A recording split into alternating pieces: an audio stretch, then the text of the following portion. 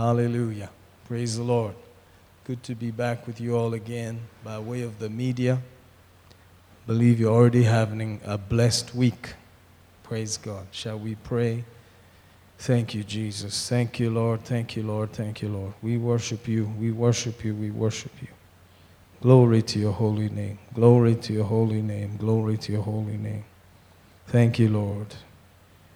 Hallelujah. Hallelujah. Hallelujah. Oh, we give you praise. Thank you, Lord. Thank you, Lord. You are faithful. My Savior, my God. Hallelujah. Oh, we worship you. Hamashakatarabaya. The one who intercedes for us. We bless you. The one at the right hand of majesty on high. We give you thanks. Oh, praise you, praise you, praise you. Worship you, worship you, worship you, worship you. Glory to your holy name. Glory to your holy name. Glory to your holy name.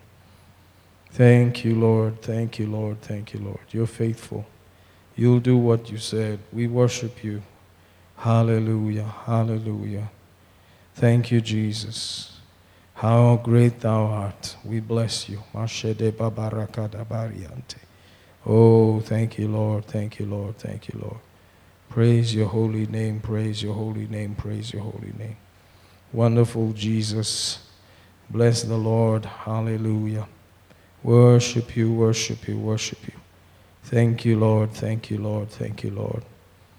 Glory, glory, glory, glory. Manakata la brasha la barmala kasatai. Thank you, Lord. Thank you, Lord. Thank you, Lord.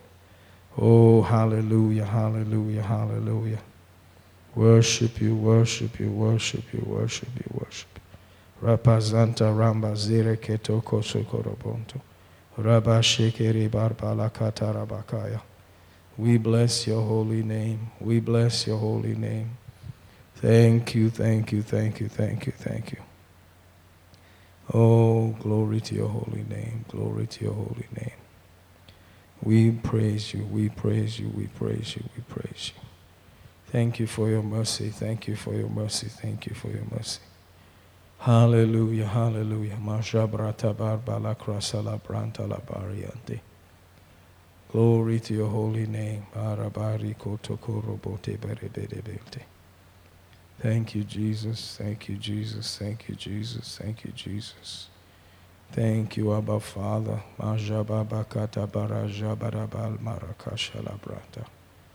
We worship you, we worship you, we worship you, we worship you, we worship you. Thank you for the greater one living on the inside. Thank you for the person and power of the Holy Spirit. We worship you, we worship you.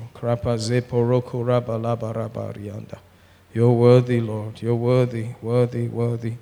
Thank you, Lord Jesus. Blessed be your holy name. Blessed be your holy name. We give you thanks. We give you thanks. We give you thanks. Oh, the blood of Jesus. Oh, the blood of Jesus. Oh, the blood of Jesus washes white as snow. There is healing in the blood of Jesus. There is healing in the blood of Jesus. There is healing in the blood of Jesus.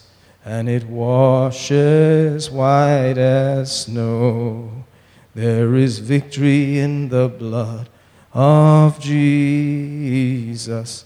There is victory in the blood of Jesus. There is victory in the blood of Jesus. And it washes white as snow. Hallelujah for the blood. We're so grateful for the precious blood. Hallelujah, hallelujah, hallelujah. Oh, we give you thanks, we give you thanks, we give you thanks. Blessed be your holy name. Worship you, worship you, worship you, Lord. Hallelujah.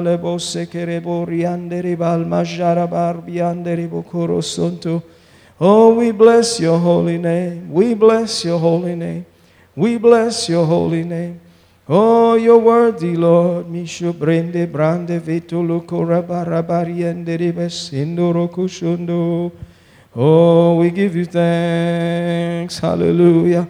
Hallelujah, hallelujah, hallelujah, hallelujah. Praise you, praise you, praise you, praise you, praise you. Worship you, worship you, worship you, worship you.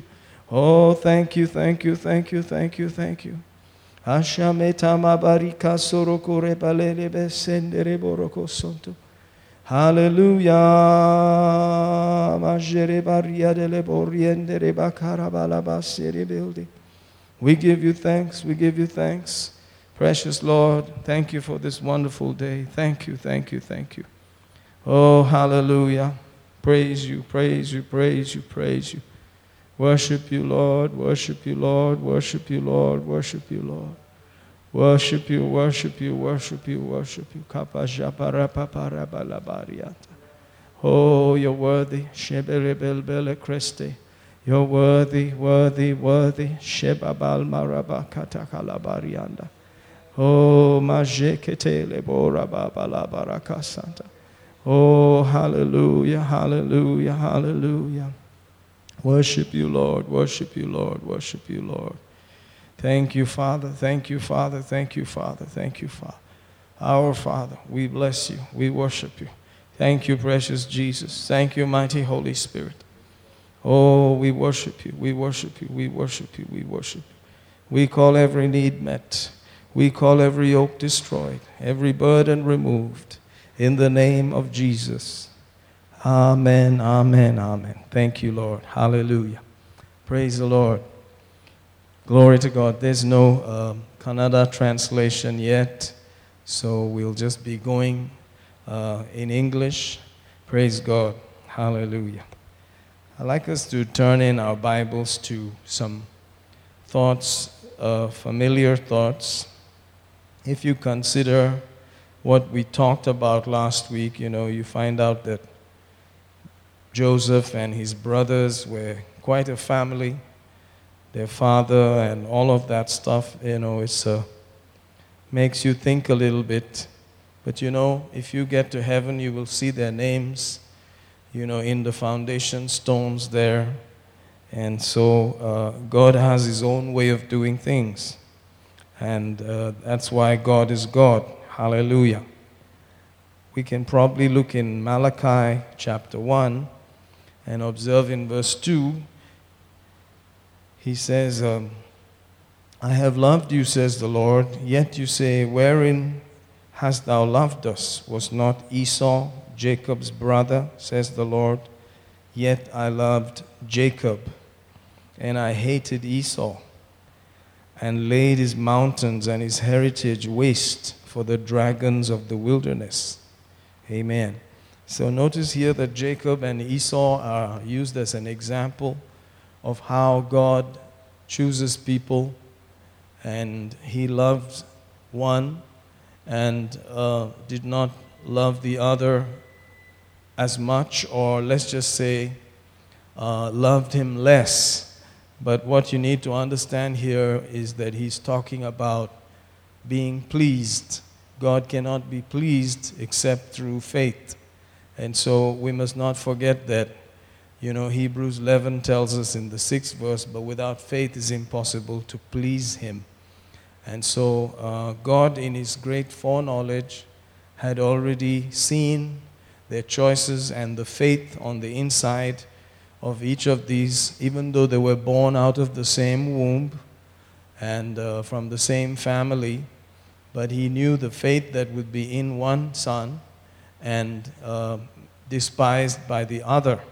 Praise God. And so we have to think like that, because that's the scriptural way of looking at it.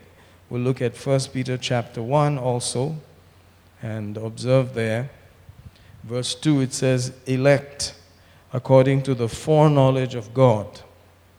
Notice the word foreknowledge used there. Elect according to the foreknowledge of God, the Father, through sanctification of the Spirit, unto obedience and sprinkling of the blood of Jesus Christ.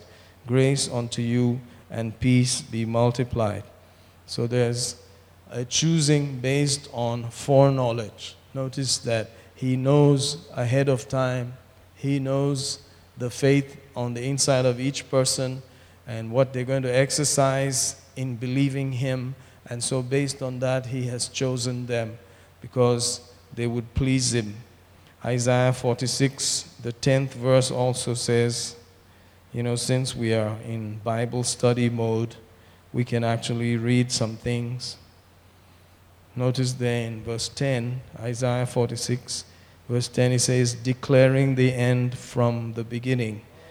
And from ancient times, the things that are not yet done, saying, my counsel shall stand, and I will do all my pleasure. Hallelujah. So God sees everything from the beginning. Nobody has to tell him, and he knows what's on the inside of each person and how each person has a way of deciding that God and his word are worth it and should be given full attention and desire. And based on that, he chose Jacob over Esau. Even though Jacob in his character had flaws, and was not up to the mark. He was a person who tried to take advantage of people, constantly having others do things for him rather than him bearing it, you see. But still, because of his faith and trust in God, he was chosen. However, as time passed, you will notice that it probably did not continue in his life the way it should have, and so it has affected things down the line. We were looking at the story of their life the other day, and you know that Joseph, thank God for him, endured all kinds of things and survived and thrived and then prosperously became the second most honored person in the whole of Egypt, and eventually, I believe, in the whole world at that time, because things were very much around Egypt. It was known as the cradle of civilization. So a few thoughts like that as we study, just trying to get the best out of what we have. If you would look into Genesis, the 49th chapter, Genesis 49, verse 1 begins by saying, Jacob called unto his sons and said, gather yourselves together, that I may tell you that which shall befall you in the last days. So there is something hidden here also, very possibly about the last days. And, people use these blessings even today to speak it over people and all of that. And that's great and that's wonderful.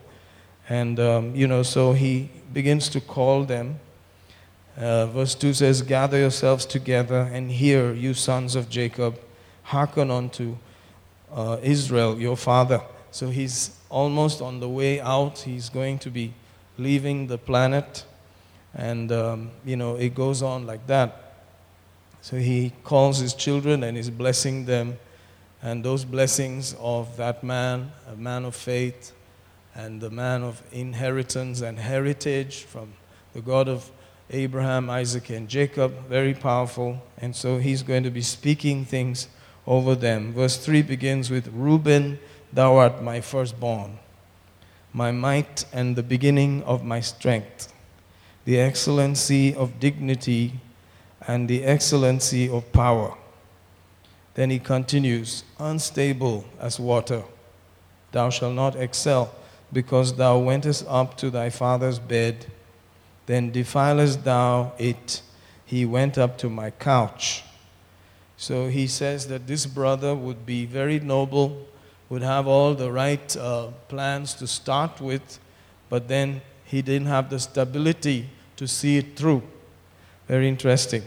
Like that, if you continue to read, you will see how things are spoken over each one of these children.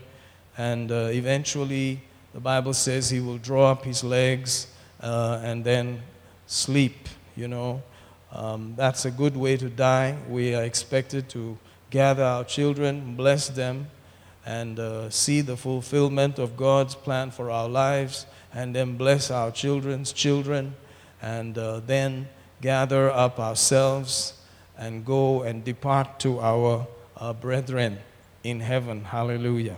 So it was not necessarily a physical gathering to just the bones of his relatives, but to be absent from the bodies, to be present with the Lord. Hallelujah. So he speaks different things over, these sons. And notice verse 7, he even says, "Cursed be their anger, for it was fierce, and their wrath, for it was cruel.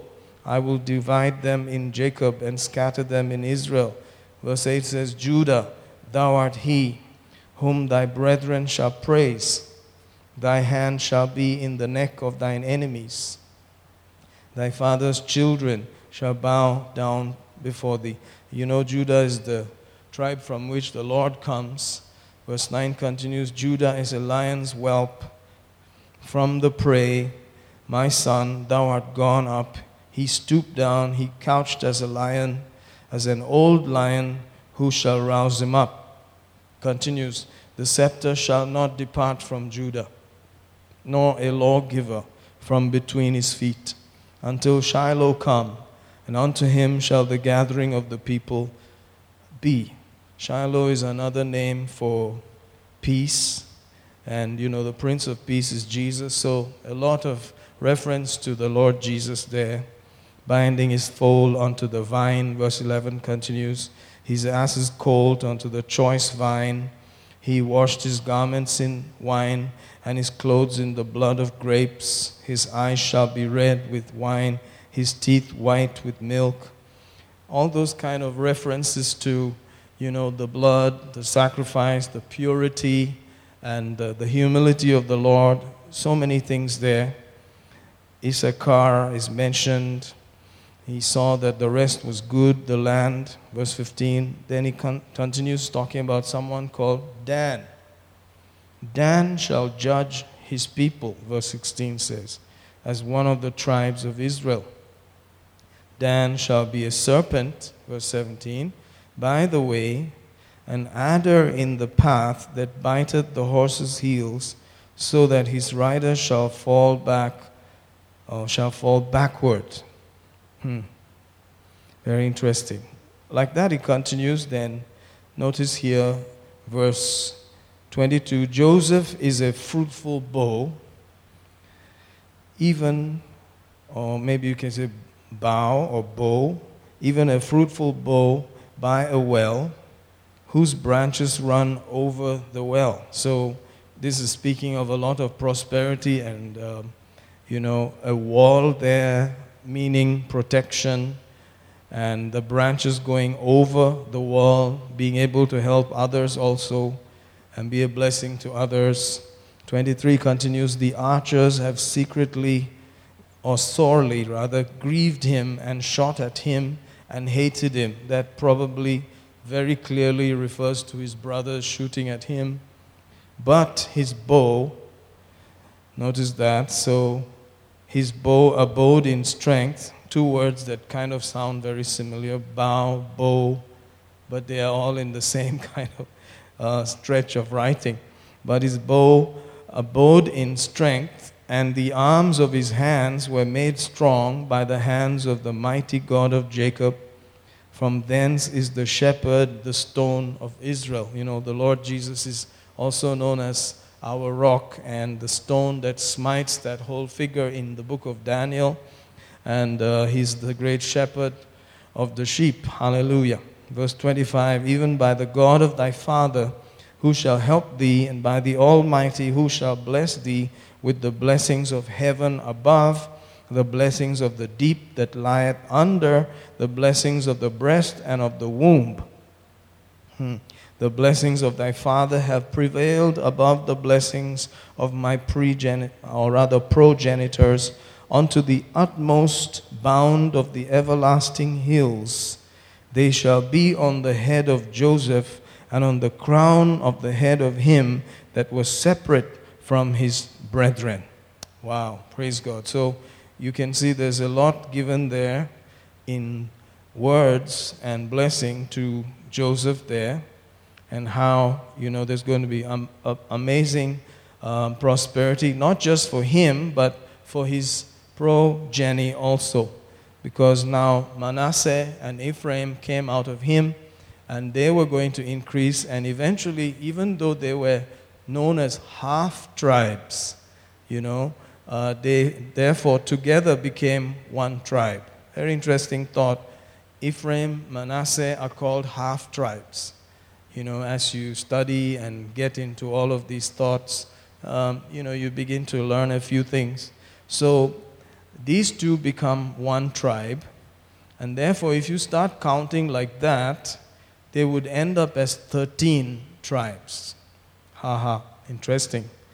But then, as time passes, one particular tribe begins to go through a slight, let's just call it ignorance, or being ignored among the 13, until eventually, when you pick up the final story in the book of Revelation, chapter 7, where it talks about the 12 tribes and the 144,000 that are going to be being witnesses during the time of the tribulation, the Jewish people who would now go out and evangelize during the time of the tribulation. There are 144,000, 12,000 from each of these tribes. So here in the list there in chapter 7 of the book of Revelations, you will notice among the numbers that were sealed, notice there, they're using the word sealed. And it says in verse 3, "Hurt not the earth, neither the sea, nor the trees, till we have sealed the servants of our God in their foreheads. And I heard," verse 4, "the number of them that were sealed, and they were sealed, and 144,000 of all the tribes of the children of Israel." Verse 5, "Of the tribe of Judah were sealed 12,000. Of the tribe of Reuben were sealed 12,000. Of the tribe of Gad were sealed 12,000. Of the tribe of Asher," verse 6 continues, "sealed 12,000. Nephthalim," it goes on like that, 12,000. Manasseh, Simeon, verse 7, Levi, goes on, Issachar, Zebulun, Joseph, then Benjamin. Notice it goes like that. Eventually you will notice that there is no mention at all of Dan. So Dan does not appear there. Very, very interesting. So let's go back and see, and as you begin to read and study, you will notice that gradually Dan begins to fall away from significance in things. It became idolatrous. They were the first to begin worshiping idols and all of those kind of things. But very interesting thought. Let's go down back to Genesis 49. Praise God. So if you read verse 16, it says, "Dan shall judge his people." Now you may think that's positive, that he will have wisdom to judge. But actually the word for judge there is supposed to mean somebody who's going to stand and revenge. So apparently due to his being ignored, he's going to get angry and he's going to begin to fight against his brothers. Very interesting. Now, verse 17, "Dan shall be a serpent by the way, an adder in the path, that biteth the horse's heels, so that his rider shall fall backward." Here he's called a serpent, and the serpent is always negative. And so, you could check for yourself and notice that there's a question here about, you remember the Antichrist is supposed to be a person who will appear as the Messiah, and the Jewish people will appreciate him, accept him, and then he will suddenly turn and go and sit in the temple and claim to be God, and that's when they will understand that he is not the Messiah. So there is a thought which you can entertain and ponder about, that from the tribe of Dan there is going to arise a person who shall actually be the Antichrist, in quote, embodying the serpent, and he's going to bite against his own people who are represented by a horse here, and it's going to bite at the heels, and the horse and the rider fall backwards. Isn't that interesting? So, interesting thoughts. And because of that small introduction of the fact that something about the last days, this may very well be a good pointer towards where the Antichrist and all of these tribes are somehow connected. A very interesting thought. So praise God. Now notice, they are not perfect gentlemen. All their activities are mentioned concerning the death of their brother, or rather, in quotes, selling him away. But as far as you and I are concerned, if you hate your brother, you are murdering him. Hallelujah. So in the New Covenant, when you begin to examine it, you cannot entertain such thoughts about your brother. That is the benefit of the New Testament. It just becomes a little more serious. Hallelujah. Because these people that you see were simply flesh. They were not born again in the sense that you and I are born again. And so they had just thoughts that they had to now align with the promises of God, or, go against the Word of God. And so they just had this fleshly nature basically dominating them. And so if you look at them as brothers, you can ask, how come one brother was so propelled by good thoughts and held on to the promise of God, while these others? Well, the simple truth is we have a choice. And though they are chosen, eventually you notice that they are going to be found named among the foundation stones even in heaven, meaning that God does not choose people based on the way they behave in the natural, but based on their faith. Hallelujah. So you will see that you are not perfect until you meet Jesus. You are being perfected, and after the judgment seat of Christ, after that bema where you receive your rewards, maybe by then you could finally say, wow, perfection has come. Hallelujah. And all tears will be wiped away, and you can go forward in an awesome, glorious setting. Hallelujah. So God has chosen them in spite of their performances, and so you may ask, why not Dan also? Well, God knows better.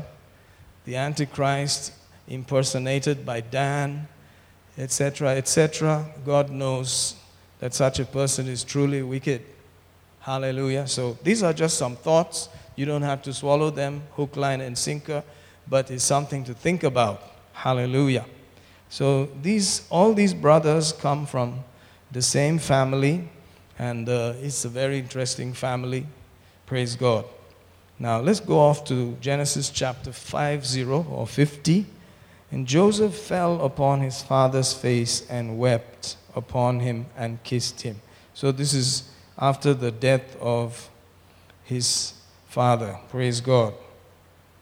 And, it's a very deep moment. He has, according to your Bible there, if you read it, you will notice he has lived in Egypt under his son's care for a few years, at least 17 years.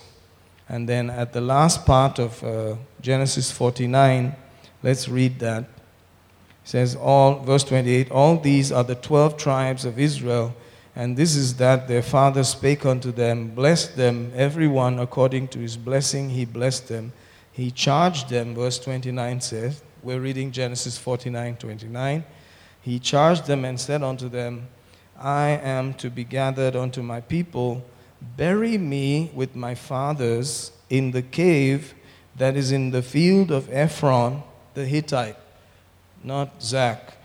In the cave that is in the field of Machpelah, it's some fella, no, Machpelah, which is before Mamre, in the land of Canaan, which Abraham bought with the field of Ephron the Hittite for a possession of a burying place. So notice these places have been purchased, bought, and deeds have been transferred, and It has become a place of burying for Abraham and his people. Praise God. So there's no argument if you go into the veracity of the documents here.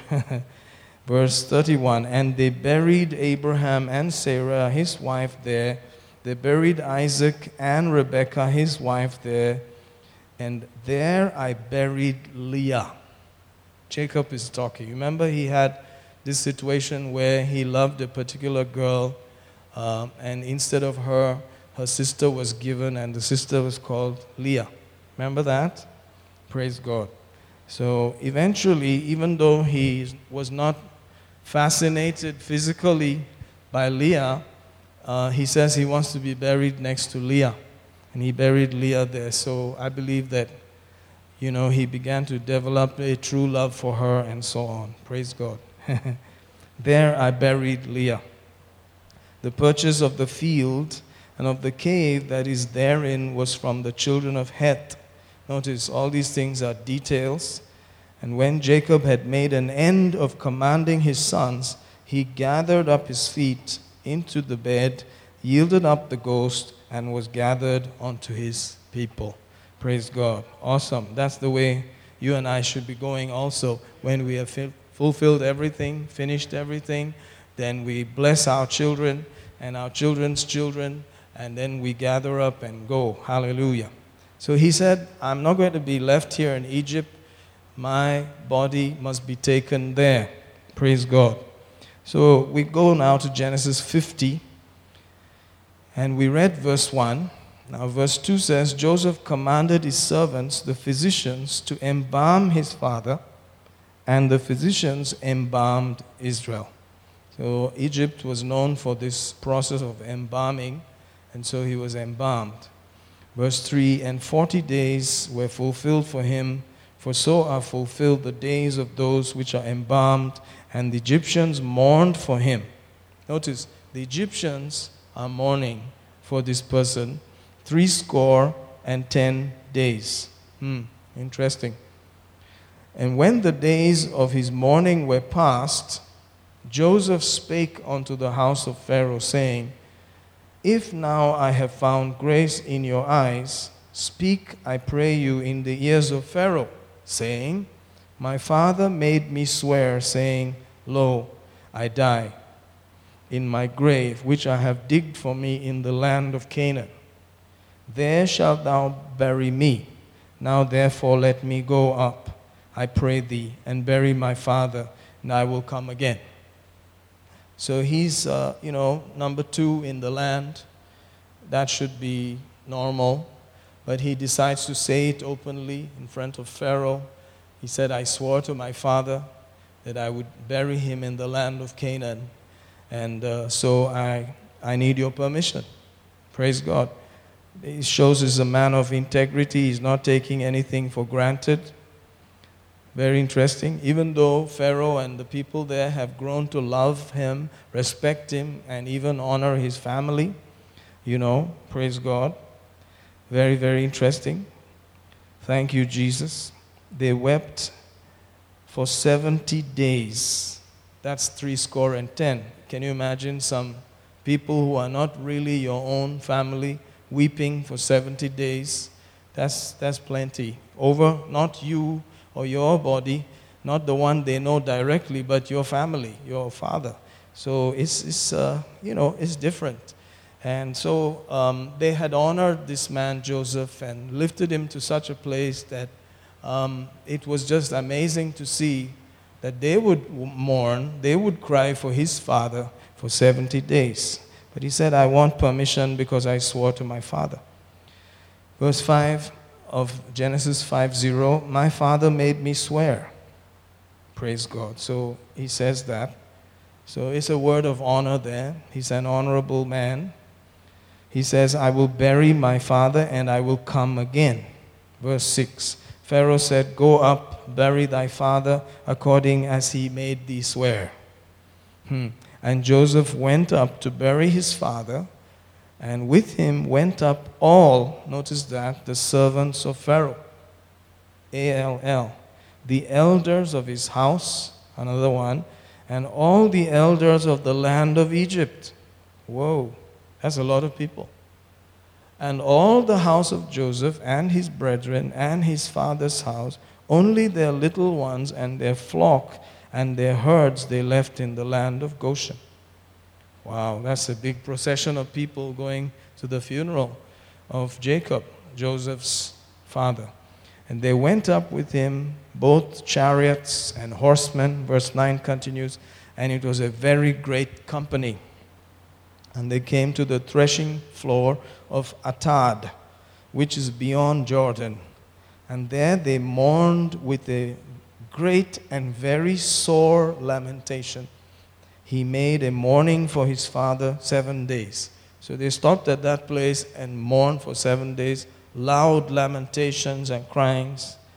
Verse 11, notice, when the inhabitants of the land, the Canaanites, saw the mourning in that floor of Atad.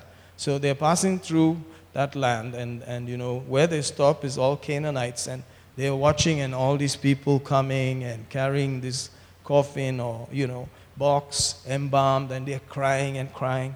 Notice that they saw it. They said, "This is a grievous mourning to the Egyptians." So they see them as Egyptians.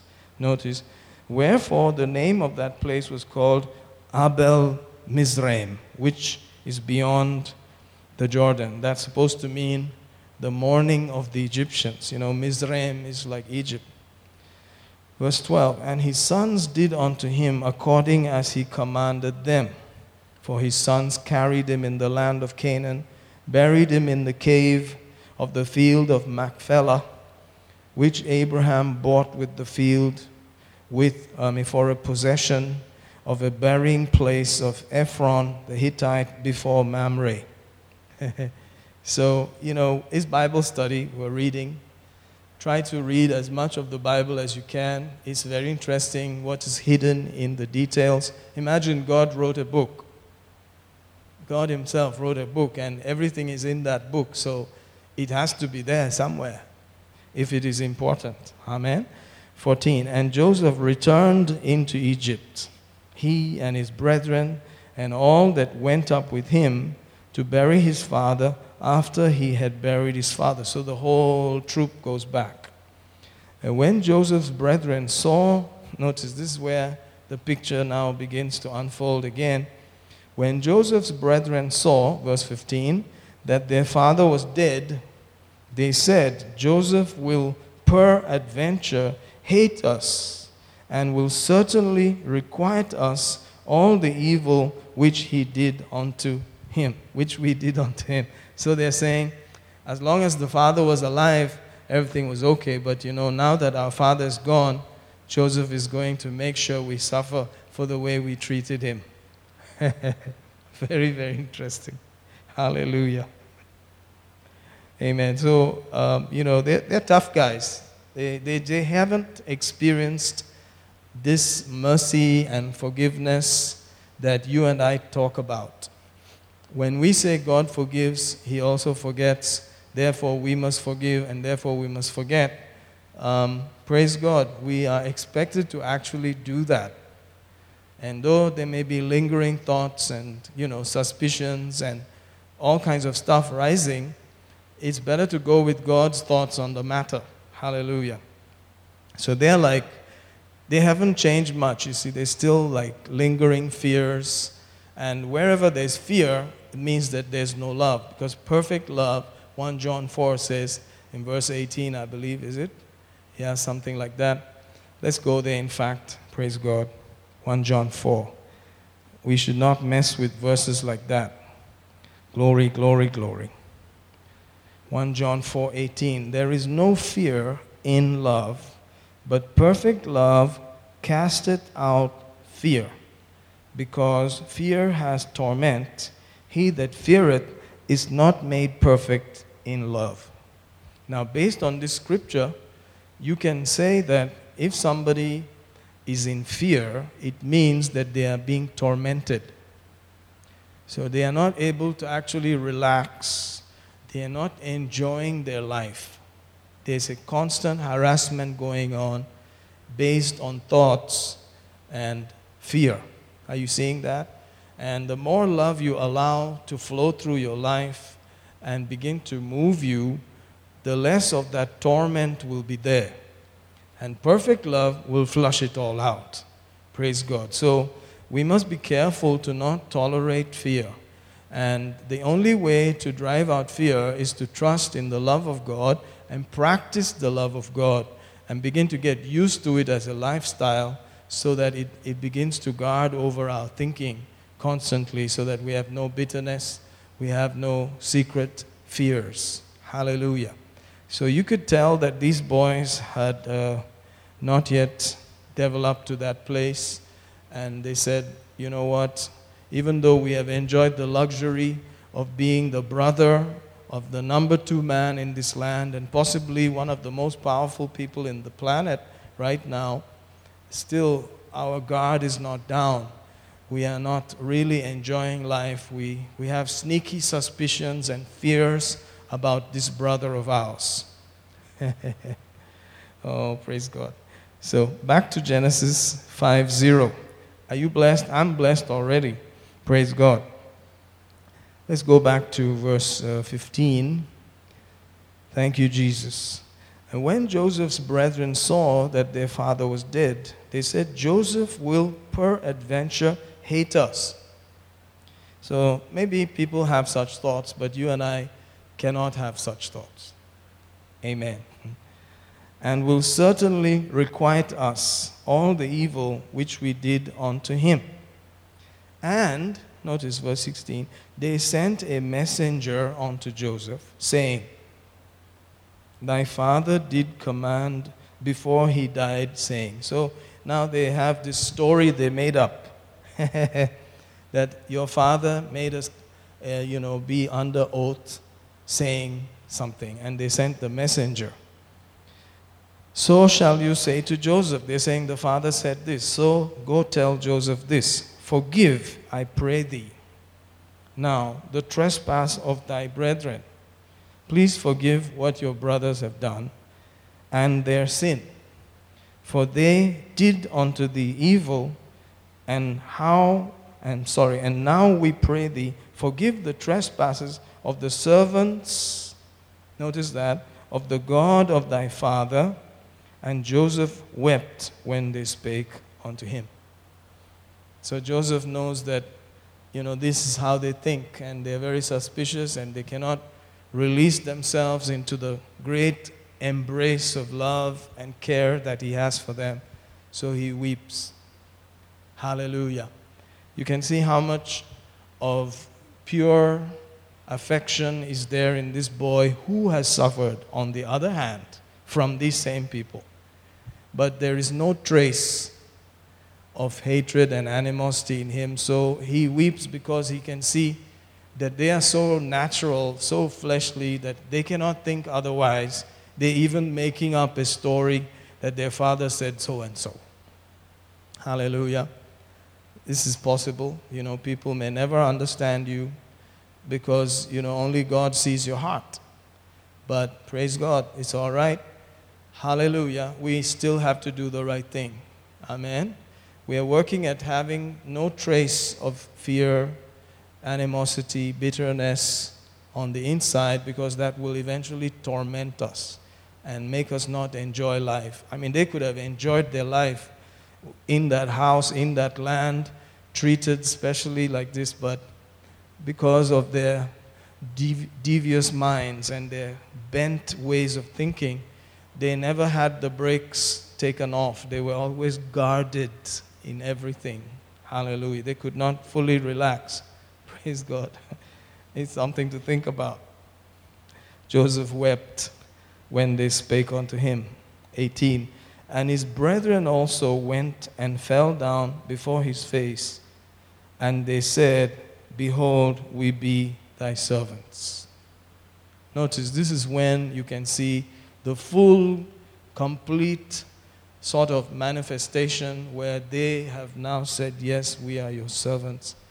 We just give up, So it has taken years after the father has died. Now he's beginning to see almost the full fulfillment of everything. 19, Joseph said unto them, Fear not, Fear not. Fear not.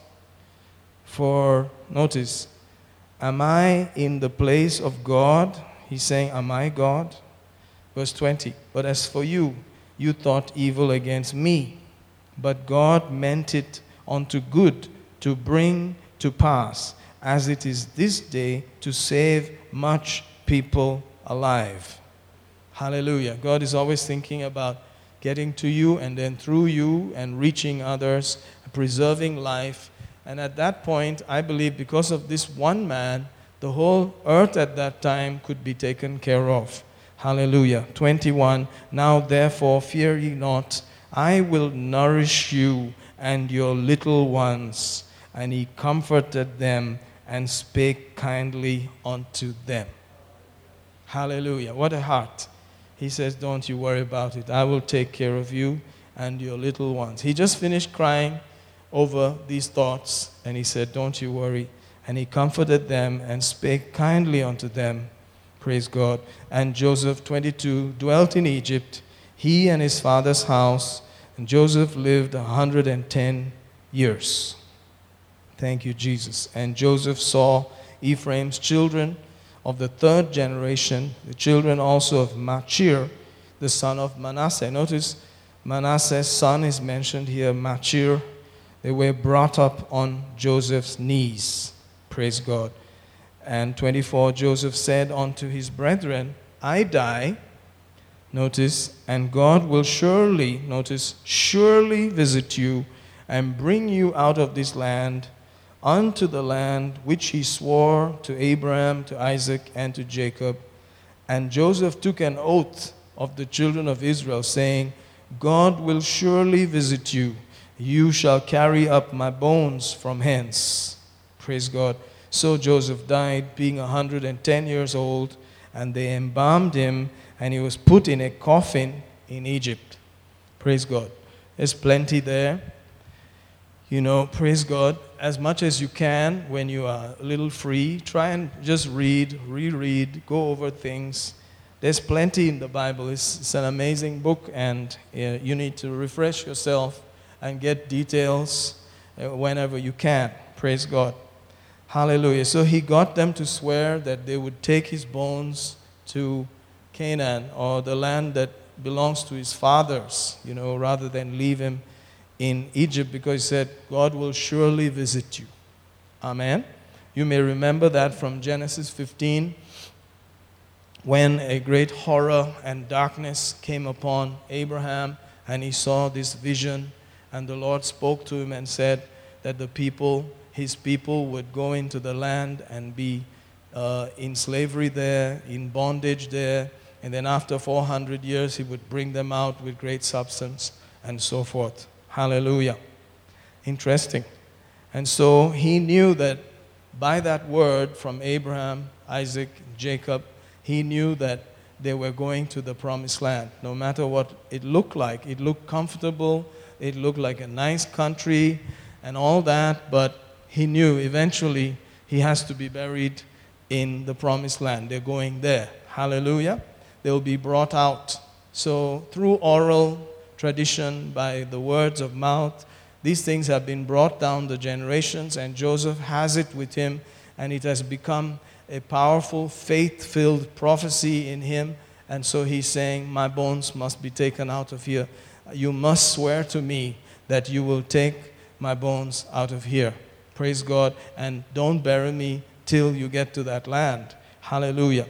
Interestingly, if you look in the book of Hebrews, where you know, there is this roll call of faith, you could call it, or, you know, where the faith works are mentioned, you will notice when it comes to Joseph's story, there's no other thing mentioned except verse 22, by faith, Joseph, when he died, made mention of the departing of the children of Israel and gave commandment concerning his bones.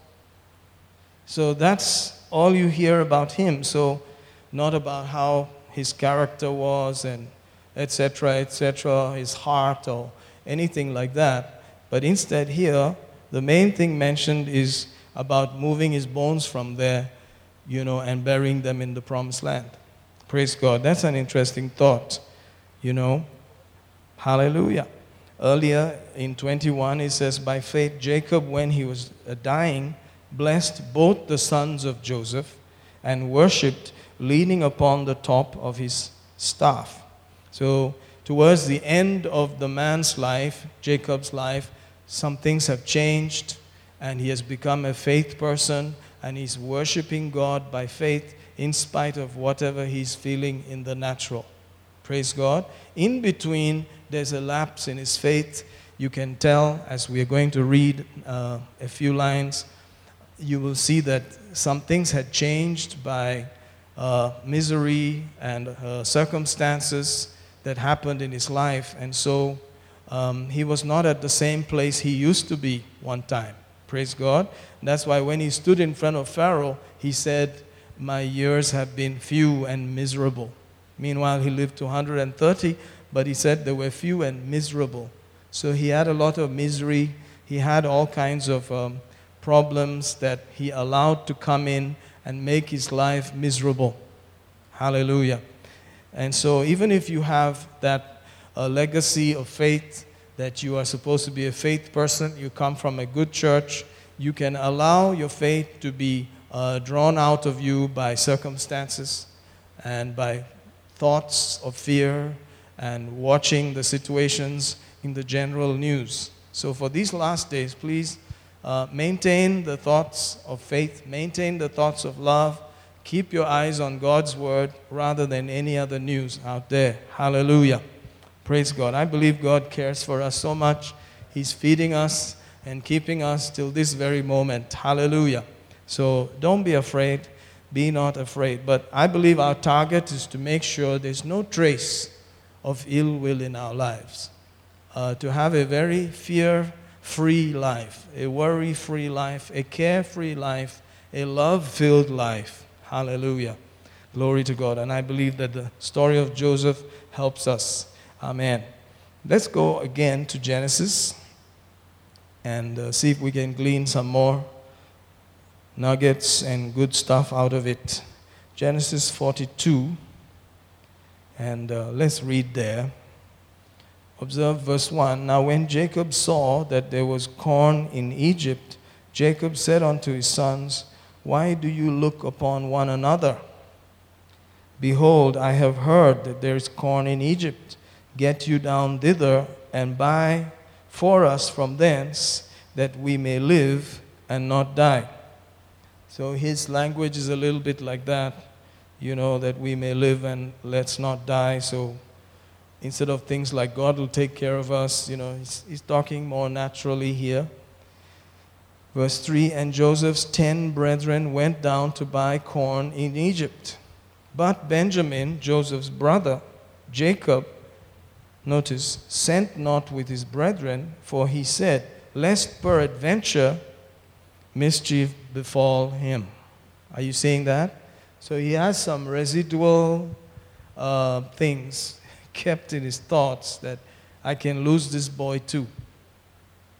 So the misfortunes of the past have piled up, and they have made him think like that. They have become quite strong. You could say they're like a stronghold in his life, that this boy is my dear son now. Joseph was, like the last boy, and now Joseph is gone. I'm not going to let this boy go, lest I lose him also. Mischief befall him. Verse 5. So notice, things happen to us, but it should not affect us to lose our faith and trust in God. Amen. Verse 5. The sons of Israel came to buy corn among those that came, for the famine was in the land of Canaan. I'm just saying, read your Bible, look at these things, take note of them. Verse 6, Joseph was the governor over the land, and it was that sold to all the people of the land. And Joseph's brethren came and bowed down themselves before him with their faces to the earth. So Joseph is there, he's the main man selling the produce there in a time of famine, and his brothers have come there. Verse 7, Joseph saw his brethren, he recognized them, And he knew them, but he made himself strange unto them, and spake roughly unto them. And he said unto them, Whence come ye? And they said, From the land of Canaan, to buy food. So he's not unveiling himself to them yet. Verse 8, and Joseph knew his brethren, but they knew him not. Hallelujah. So there they come, in the midst of all of this stuff that's happening, all the grain, and he's in charge of all this, and then his brothers come. He's like, wow, I know those guys. There's my brothers. Verse 9, and Joseph, like that, one thing after another, verse 9 says, Joseph remembered the dreams which he dreamed of them, and said unto them, You are spies.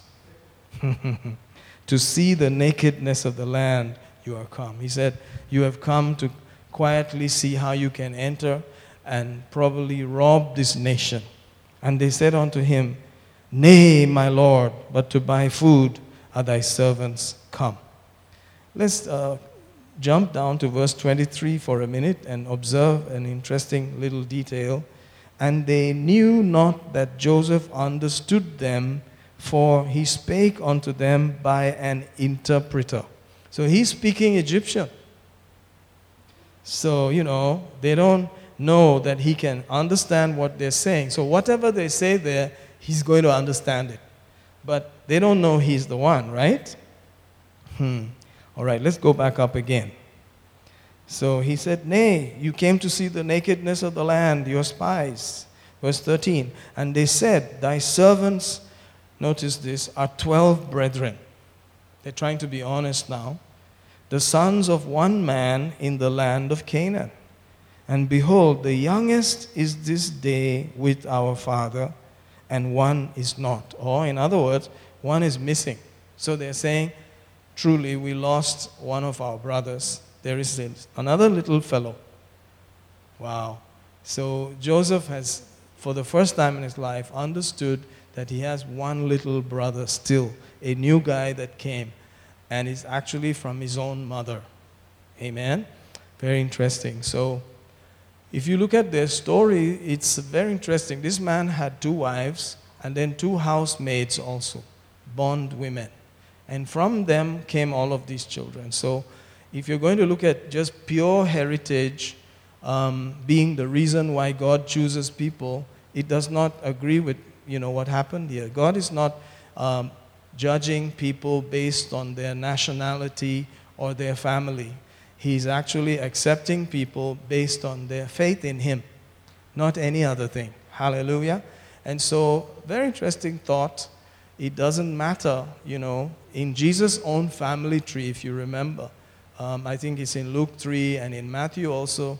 He mentions in his genealogy, in his family lineage, 3 women who are also not Jews. They are Gentiles, like Rahab and Bathsheba and Ruth. They are actually not from the pure, in quote, pure Jewish race. Somebody asked me a question one time when I was, in Punjab or something like that. He said, do you know why God used Abraham? And I was like, because he's a man of faith. And the guy said, no, but because he was from a pure race, it seems. So, praise God. Jesus even did not have a pure genealogy in his race, if you look at it like that. And besides, before even Abraham became a believer, in quote, what was he? He was just some Gentile out there. Are you getting this? So you cannot change the facts that God chooses based on faith, and He knows the faith and the choices each one will make in His foreknowledge, and based on that, He chooses them. Hallelujah. It's not based on external things, even character flaws, but it's based on faith. Hallelujah. God knows that we have this flesh, and in the flesh is resident another law, and it works against the spirit, and He knows we have to choose, but it's not based on our perfection in that area that God chooses us or uses us. Hallelujah. But it's based on faith. So why should I tend to go towards perfection? Why should I go forward and try to be perfected? Why don't I just slough back and just wallow in my flesh? Why? Because people are watching and people need to get saved. Your witness, your life is supposed to attract people to Jesus. God knows the faith in your heart, but people see what you are doing. So, in Matthew 5, I believe in verse 12, he said, 12, I believe, let your light so shine. Let your light so shine. Is it 5, I think 5:16, yeah. Matthew 5:16, let your light so shine before men. Hallelujah. That they may see your good works and glorify your Father which is in heaven. Praise God. So that is in a nutshell why we are bothered about living in the Spirit rather than the flesh. Because God knows your heart, God knows your faith, God knows where you are. He sees the things on the inside, but man looks on the outside. So your life is preaching whether you like it or not. What message is preaching is up to you. Hallelujah. Amen. All right, back to Genesis 42, verse 13. And they said, thy servants are 12 brethren, the sons of one man in the land of Canaan. And behold, the youngest is this day with our father. So there's one little fellow there. One Kutan is at home. And one is not. They say that guy is missing, etc., dead or whatever. 14. And Joseph said unto the men, that is it that I spake unto you, saying, you are spies. He picked on that, He said, I'm telling you, you guys, you are shady. There's something about you. But they don't know. He's trying to see how they have changed, or are they the same, and how they're going to act. Joseph is inspired by other higher ideals, loftier ideas. Verse 15, hereby you shall be proved. By the life of Pharaoh, you shall not go forth from hence, except your youngest brother come hither. He's the same story again. I was the youngest one, now let's talk about that young one again. So he wants to see the little fellow, because that is also from his own mother. Oh, glory to God. And he's using it all to now sieve through their actions and see if anything has changed. Verse 16, send one of you and let him fetch your brother, and you shall be kept in prison, that your words may be proved, whether there be any truth in you. Or else, by the life of Pharaoh, surely you are spies. 17, and he put them all together into the ward 3 days. So they're in lockdown for 3 days. And Joseph said unto them, verse 18, the third day, this do and live, for I fear God. So, in other words, this is an Egyptian telling Jewish people, I fear your God. In other words, he's not scared to say, I'm a believer. Interesting, right? You see the kind of person he is? He's an interesting person. Very, very interesting person. He actually uses the word Elohim. I fear Elohim. I fear Elohim. So, if you are on the level, you can tell who's standing in front of you is a God-fearing man, and therefore you can judge certain things from him. Anyway, verse 19. If you be true men, let one of your brethren be bound in the house of your prison. Go ye carry corn for the famine of your houses. Notice that. Bring your youngest brother unto me, so shall your words be verified. You shall not die. And they did so. He said, you're going to leave one guy here, and then you all go with corn and stuff, provision, go back home, and go get that little fellow for me. Praise God.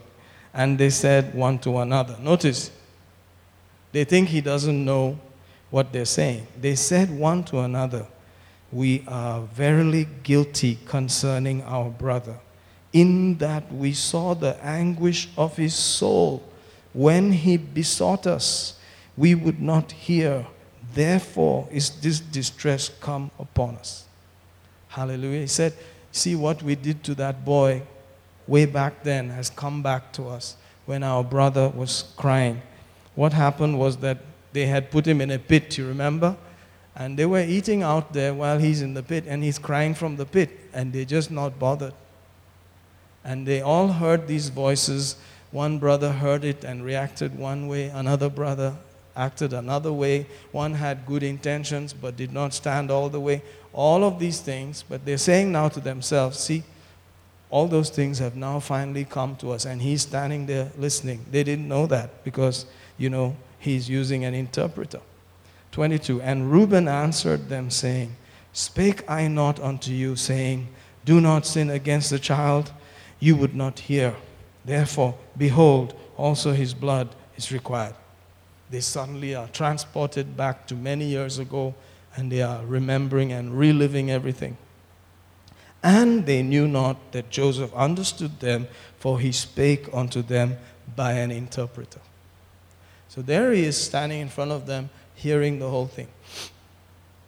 Must have been quite an interesting setup after all these years. And he turned himself about from them and wept. He went somewhere and wept, and returned to them again, and communed with them, and took from them Simeon, and bound him before their eyes. Wow, hallelujah. There's an amazing story. Like I said before, there's a lot of story about this Joseph, and it takes a lot of Genesis there. 25, then Joseph commanded to fill their sacks with corn, and to restore every man's money into his sack. Notice they had come to buy corn. And, he said to put back every man's money into the sack, to give them provision for the way, and thus did he unto them. And they laded their asses with the corn and departed thence. 26 says, and as one of them opened his sack to give his ass provender of food or hay in the inn on the way, they stopped by the inn, he espied his money, for behold, it was in the sack's mouth. It was right there. Till then, they didn't know that the money was there. He had returned their money to them. 28, and he said unto his brethren, my money is restored, and lo, it is even in my sack. And their heart failed them, and they were afraid, saying one to another, what is this that God has done unto us? Very interesting people. What is this that God has done unto us? All right, 29. And they came unto Jacob, their father, unto the land of Canaan. Notice there that, they're trying to wrap their minds around their brother and all of these things. They don't know he's the one standing there. So God has done these things. And they came unto Jacob, their father, unto the land of Canaan, and told him all that befell unto them, saying, now hear their report, the man who is the Lord of the land spake roughly to us. So we know he spoke roughly. Took us for spies of the country, and we said unto him, we are true men, we are not spies. Okay, we be 12 brethren, sons of our father, one is not, and the youngest is this day with our father in the land of Canaan. That sounds like what they said. 33, and the man, the Lord of the country, said unto us, hereby shall I know that you are true men. Leave one of your brethren here with me, take food for the famine of your households, and be gone. Okay. Did they mention anything about the money yet? 34. And bring your youngest brother unto me, then shall I know that you are no spies, but that you are true men. So I will deliver you your brother, and you shall traffic in the land. And it came to pass, as they emptied their sacks, that behold, every man's bundle of money. So till then, they didn't know that it was just one person that had the money. They just knew that. So they didn't tell the father about that. But when they opened the bags, every man had their money in it. Notice, bundle of money was in the sack. And when both they and their father saw the bundles of money, they were afraid. So until then, they didn't talk about the money. You remember, there was only one guy that noticed money. They could have said, and we found money in that sack. So they're still kind of shifty. Then they realized when they opened up, everybody has money in their bundles. And now it's open.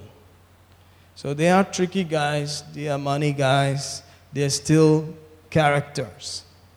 36. And Jacob their father said unto them, Me have ye bereaved of my children. He has not forgotten. You see, there is pain there. You have bereaved me of my children. Joseph is not. He's no more.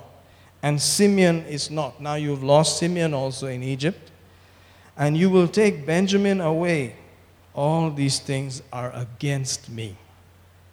See, so he has come to a very natural place in life where these misfortunes have now come into him, and they have made him miserable and prone to the next problem and the next problem and the next problem. Are you seeing that? Verse 37. And Reuben spake unto his father, saying, observe this advice. Just to show you that these guys are just on another level. Saying, slay my 2 sons. Just kill my 2 boys if I bring him not. Deliver, if I do not bring him and deliver him into my hand, I will bring him to you again. Just kill my sons instead. How can that help the situation? So if you kill your sons, the father will be happy? Or, they're far, they're out there. Meanwhile, these are the guys that are the sons of Jacob. Well, hallelujah. So my brother, my sister, don't be too scared if you start behaving strange. There is still hope for you and I. Amen. God is a faithful God. He forgives, He forgets. Let's go forward. Amen. And he said, my son shall not go down with you, for his brother is dead, and he is left alone. He said, if mischief shall befall him by the way. He's not saying anything that angels will keep my boy or any such thing. He says, mischief may befall him by the way, in the way which you go. Then shall you bring down my gray hairs with sorrow to the grave. So this is how he has been programming his thoughts, and this is how he's been thinking. It's generally misery, sorrow, this is how I'm going to die, etc., etc. So you can see that just because you are from that special called group of people, faith people, doesn't mean that you will always have that. It has to be maintained. It has to be protected. You actually have to contend for these things. Let's go off to Jude for a minute. A familiar verse of Scripture, Jude chapter 1. And we'll go down there and observe here. Praise God. Verse 3, he says, Beloved, when I gave all diligence to write unto you of the common salvation, it was needful for me to write unto you and exhort you that you should earnestly contend for the faith which was once delivered unto the saints. Hallelujah. It has to be fought and kept, that pure faith, that pure love, those pure thoughts have to be defended. And we must not allow them to slough off. We must constantly be engaged in the war. The weapons of our warfare are not carnal, but they are mighty through God to the pulling down of strongholds, casting down imaginations, bringing down every thought to captivity and the obedience of Christ. So there is an ongoing war that you and I have to be engaged in constantly to defend what we believe. Defend the praiseworthy, the lovely, the good report, the things that are thankful, thankworthy. What you can say, thank you, Lord Jesus, for. That's all that we need to keep. The other stuff, please, eliminate it. Don't think upon it. It's not your problem. Don't be bothered about it. Don't let the things that you fear begin to creep into your thinking. Hallelujah. We have this, may God help us, we have this constant thing to deal with because, back in those days, the advantage was that they did not have any Bible really. Can you imagine? Joseph is without a Bible. You and I have Bibles. We have Bible studies. We have classes. We have discipleship. We have all manner of stuff going on. And the media is out there constantly also, and you can always read things. But this boy had nothing, All he had was this dream where God spoke to him, and he kept his thoughts around that and drew faith and strength from what he has heard from his forefathers and encouraged himself no matter what, and stood there year after year, year after year. And like I said last week, I really believe it was one day at a time, because he named his sons in such a manner, forgetting the things that are past. He called one of the boys that. He said, "You are the one that made me forget the things that are past, oh Lord. And this boy is named after you." And then he said, "This is the one that has given me blessing and prosperity in the land of affliction. You are the God who blesses me. I'm looking forward to that." Hallelujah. So he believed that you needed to just live one day at a time, thinking about God and His goodness, drawing from the mercies of God, the faithfulness of God. And he enjoyed that, and people saw that. People saw that this man is different. He's not a normal, type of guy you find around here. And because of the way he handled the problems and the challenges of his life, guess what happened? He got promoted. There's always a test and then a testimony. There's always a proving and then a promotion. Hallelujah. God is the God who said, "Humble yourself, therefore, under the mighty hand of God, and He will exalt you in due time." That also means in this time, not just in eternity, but in this time frame also, in this normal earth life time frame. So the way you and I handle these things is going to affect the way we are lifted up. And the quality of our lives is going to be a testimony. People are going to see it. Notice it affected many Egyptians. Multitudes of them were so moved that they wept for his father. They went out to that land of Canaan from Egypt, took the journey, went out there, mourned there, buried him, and others watched. The Amorites, actually, that come from Genesis 15, have that testimony. And so they said, the Egyptians have mourned here. And eventually they're going to hear of Joseph and the land and the prosperity, and the message came to them. And that is why God said, after you guys come out, the iniquity of the Amorites is going to be being filled and filled. In other words, they had time to think about the God of these people. Hallelujah. God does not leave us without a witness. God is constantly trying to speak to us. We have to react based on desire for the truth. We need to love the truth more than anything else, just because it's true. Hallelujah. And so just because it's true, try to positively rid yourself from fear by employing more love, using the love of God and letting it flow through you. It's not easy. You and I know that, but we have to start doing what we know, because we know. There's a lot we know. I believe you and I know quite a lot, and we need to start acting on it so that we become the doers and then get blessed in our deed. Hallelujah. Amen. So let's go back again to Genesis. Praise God. Hallelujah. Oh, let's make a small journey out here to Romans, the 8th chapter, or rather the 9th chapter, and then we'll see. Romans 9. Notice verse 1. I say the truth in Christ. I lie not. My conscience also bearing me witness in the Holy Ghost.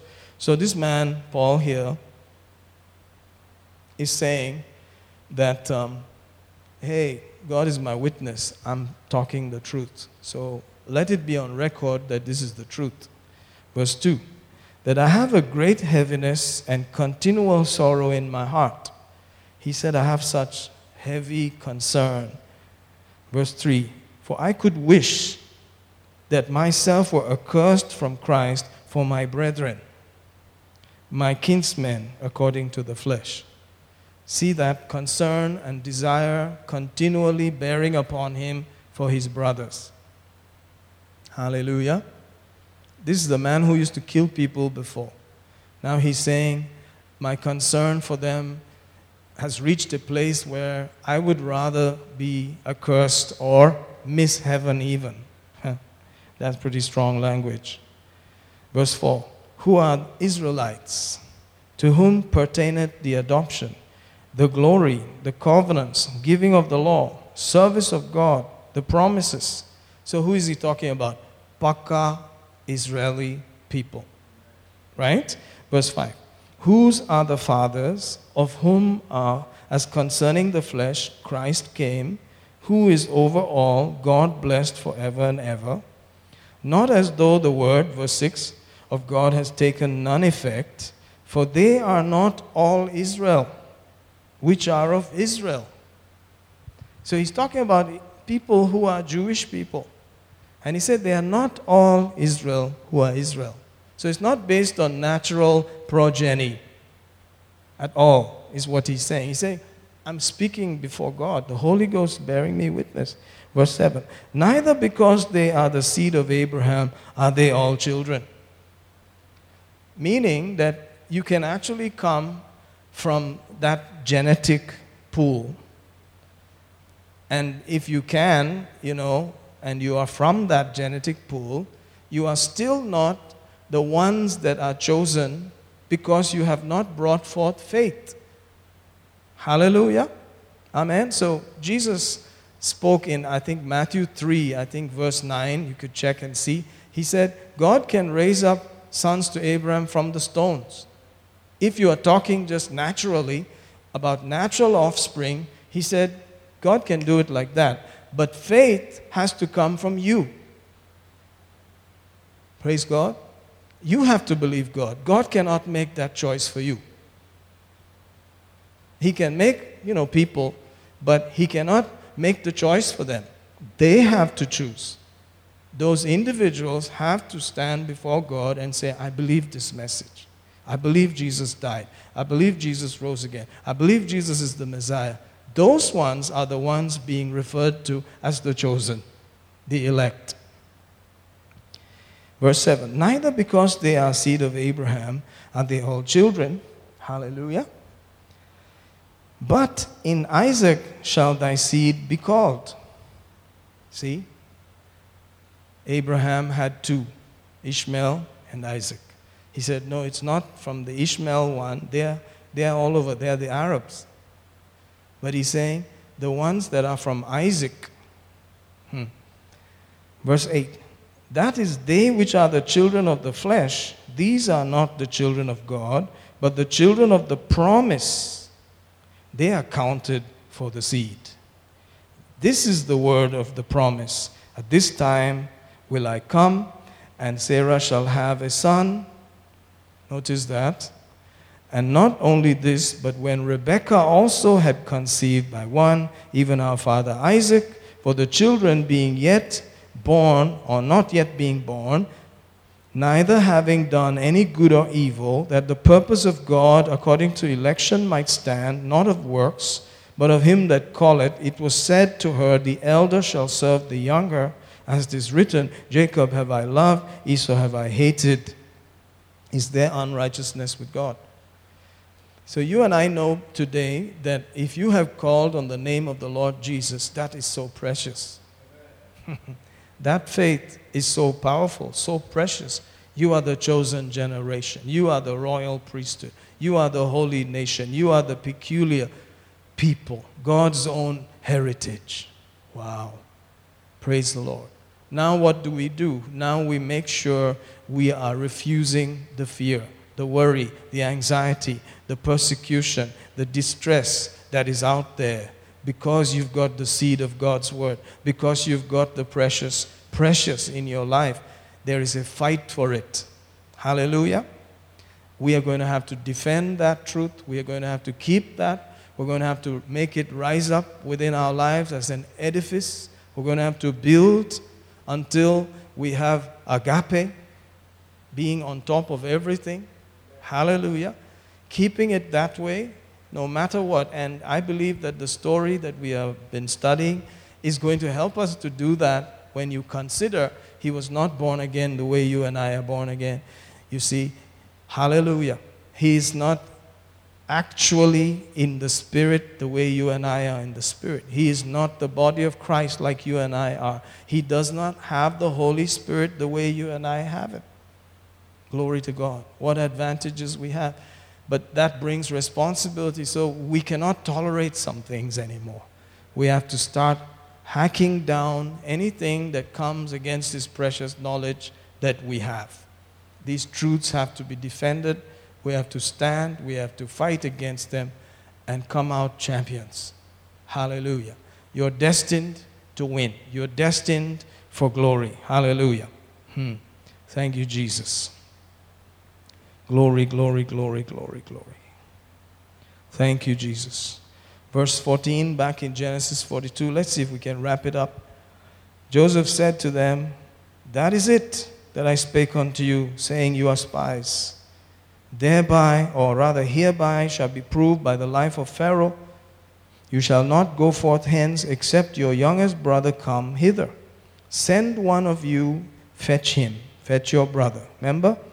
Then we got to the sacks with the money. Verse 20, "Bring your youngest brother unto me, so shall your words be verified, you shall not die." And they did so. And they said one to another, okay, then 23, 24, "He turned himself about from them and wept." We read that. 25, "Joseph commanded to fill their sacks with corn." We read all that. "My money is restored." 28 or 29. They came to Jacob and they told him all. 30, "The man who is the Lord of the land spake roughly to us." All right. 32, "We be 12 brethren," he said. They reported that. 3, "The man, the Lord of the country, said unto us, hereby shall I know." 34, "Bring your youngest, then shall I know that you are no more spies or spies."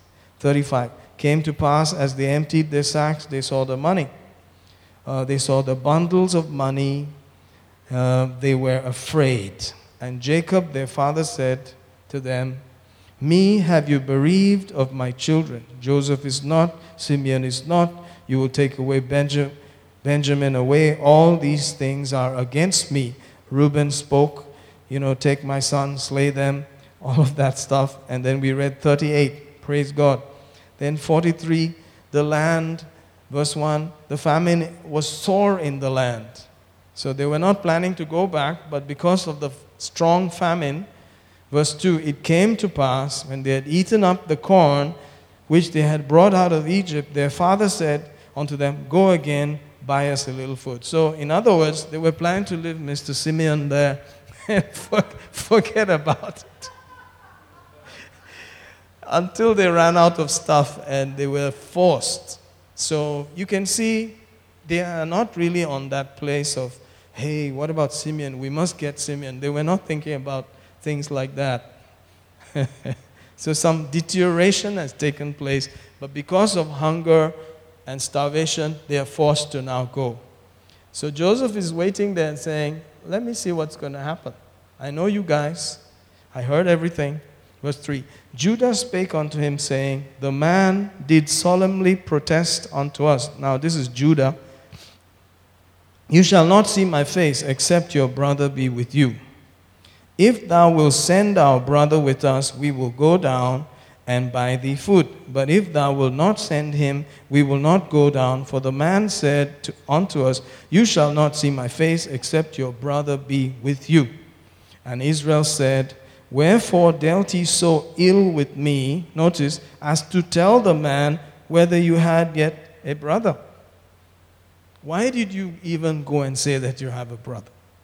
And you are dealing with me. So it's all pointing back to me. Hallelujah. It's hard when you have to read scriptures like this and say, can this be the problem? Could this actually be what I think it is? Yes, it is. See, he's becoming more concerned about himself and his own misery, his own life. And he's saying, you didn't have to tell them that.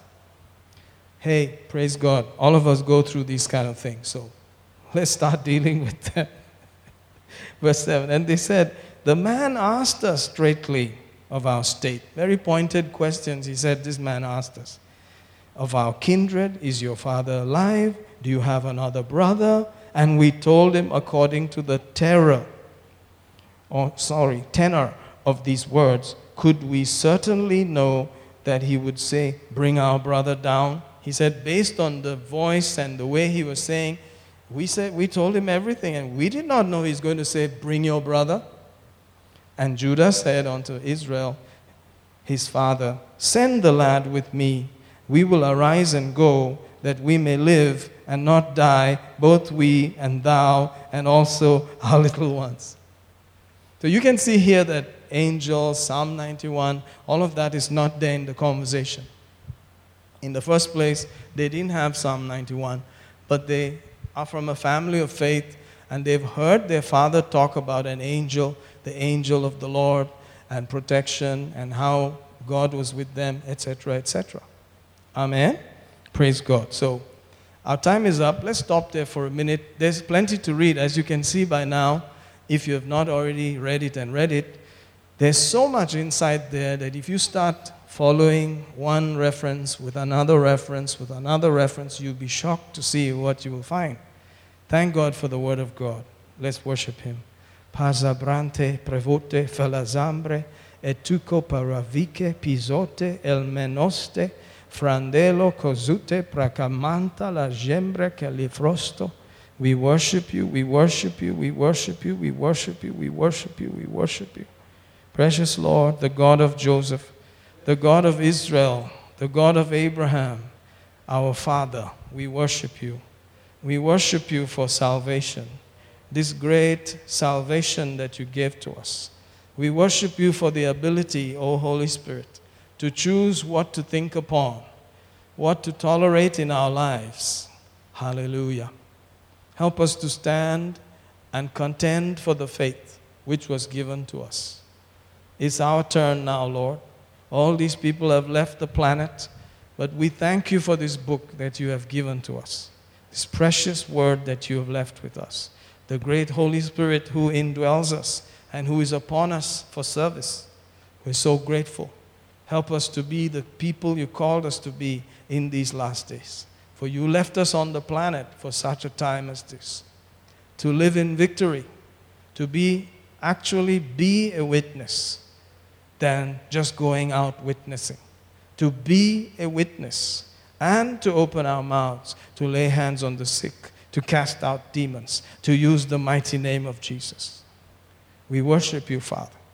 We worship you, Father, for time in the Spirit, for time of yielding to you, one day at a time, rejoicing in you, rejoicing in your faithfulness. Ha, ha, ha. We bless you. We praise you. We worship you. You're a faithful God. You're a faithful God. You're a faithful God. We thank you, Lord Jesus, for dying for us, paying the price for us, rising up on the third day, being tortured for us, going to hell for us, rising up on the third day for us, giving us the victory, giving us the authority, giving us the name, giving us the life. We're so grateful, Lord Jesus. Forever grateful, Lord Jesus. We want to say thank you, Lord. Hallelujah, Lord. Praise your holy name.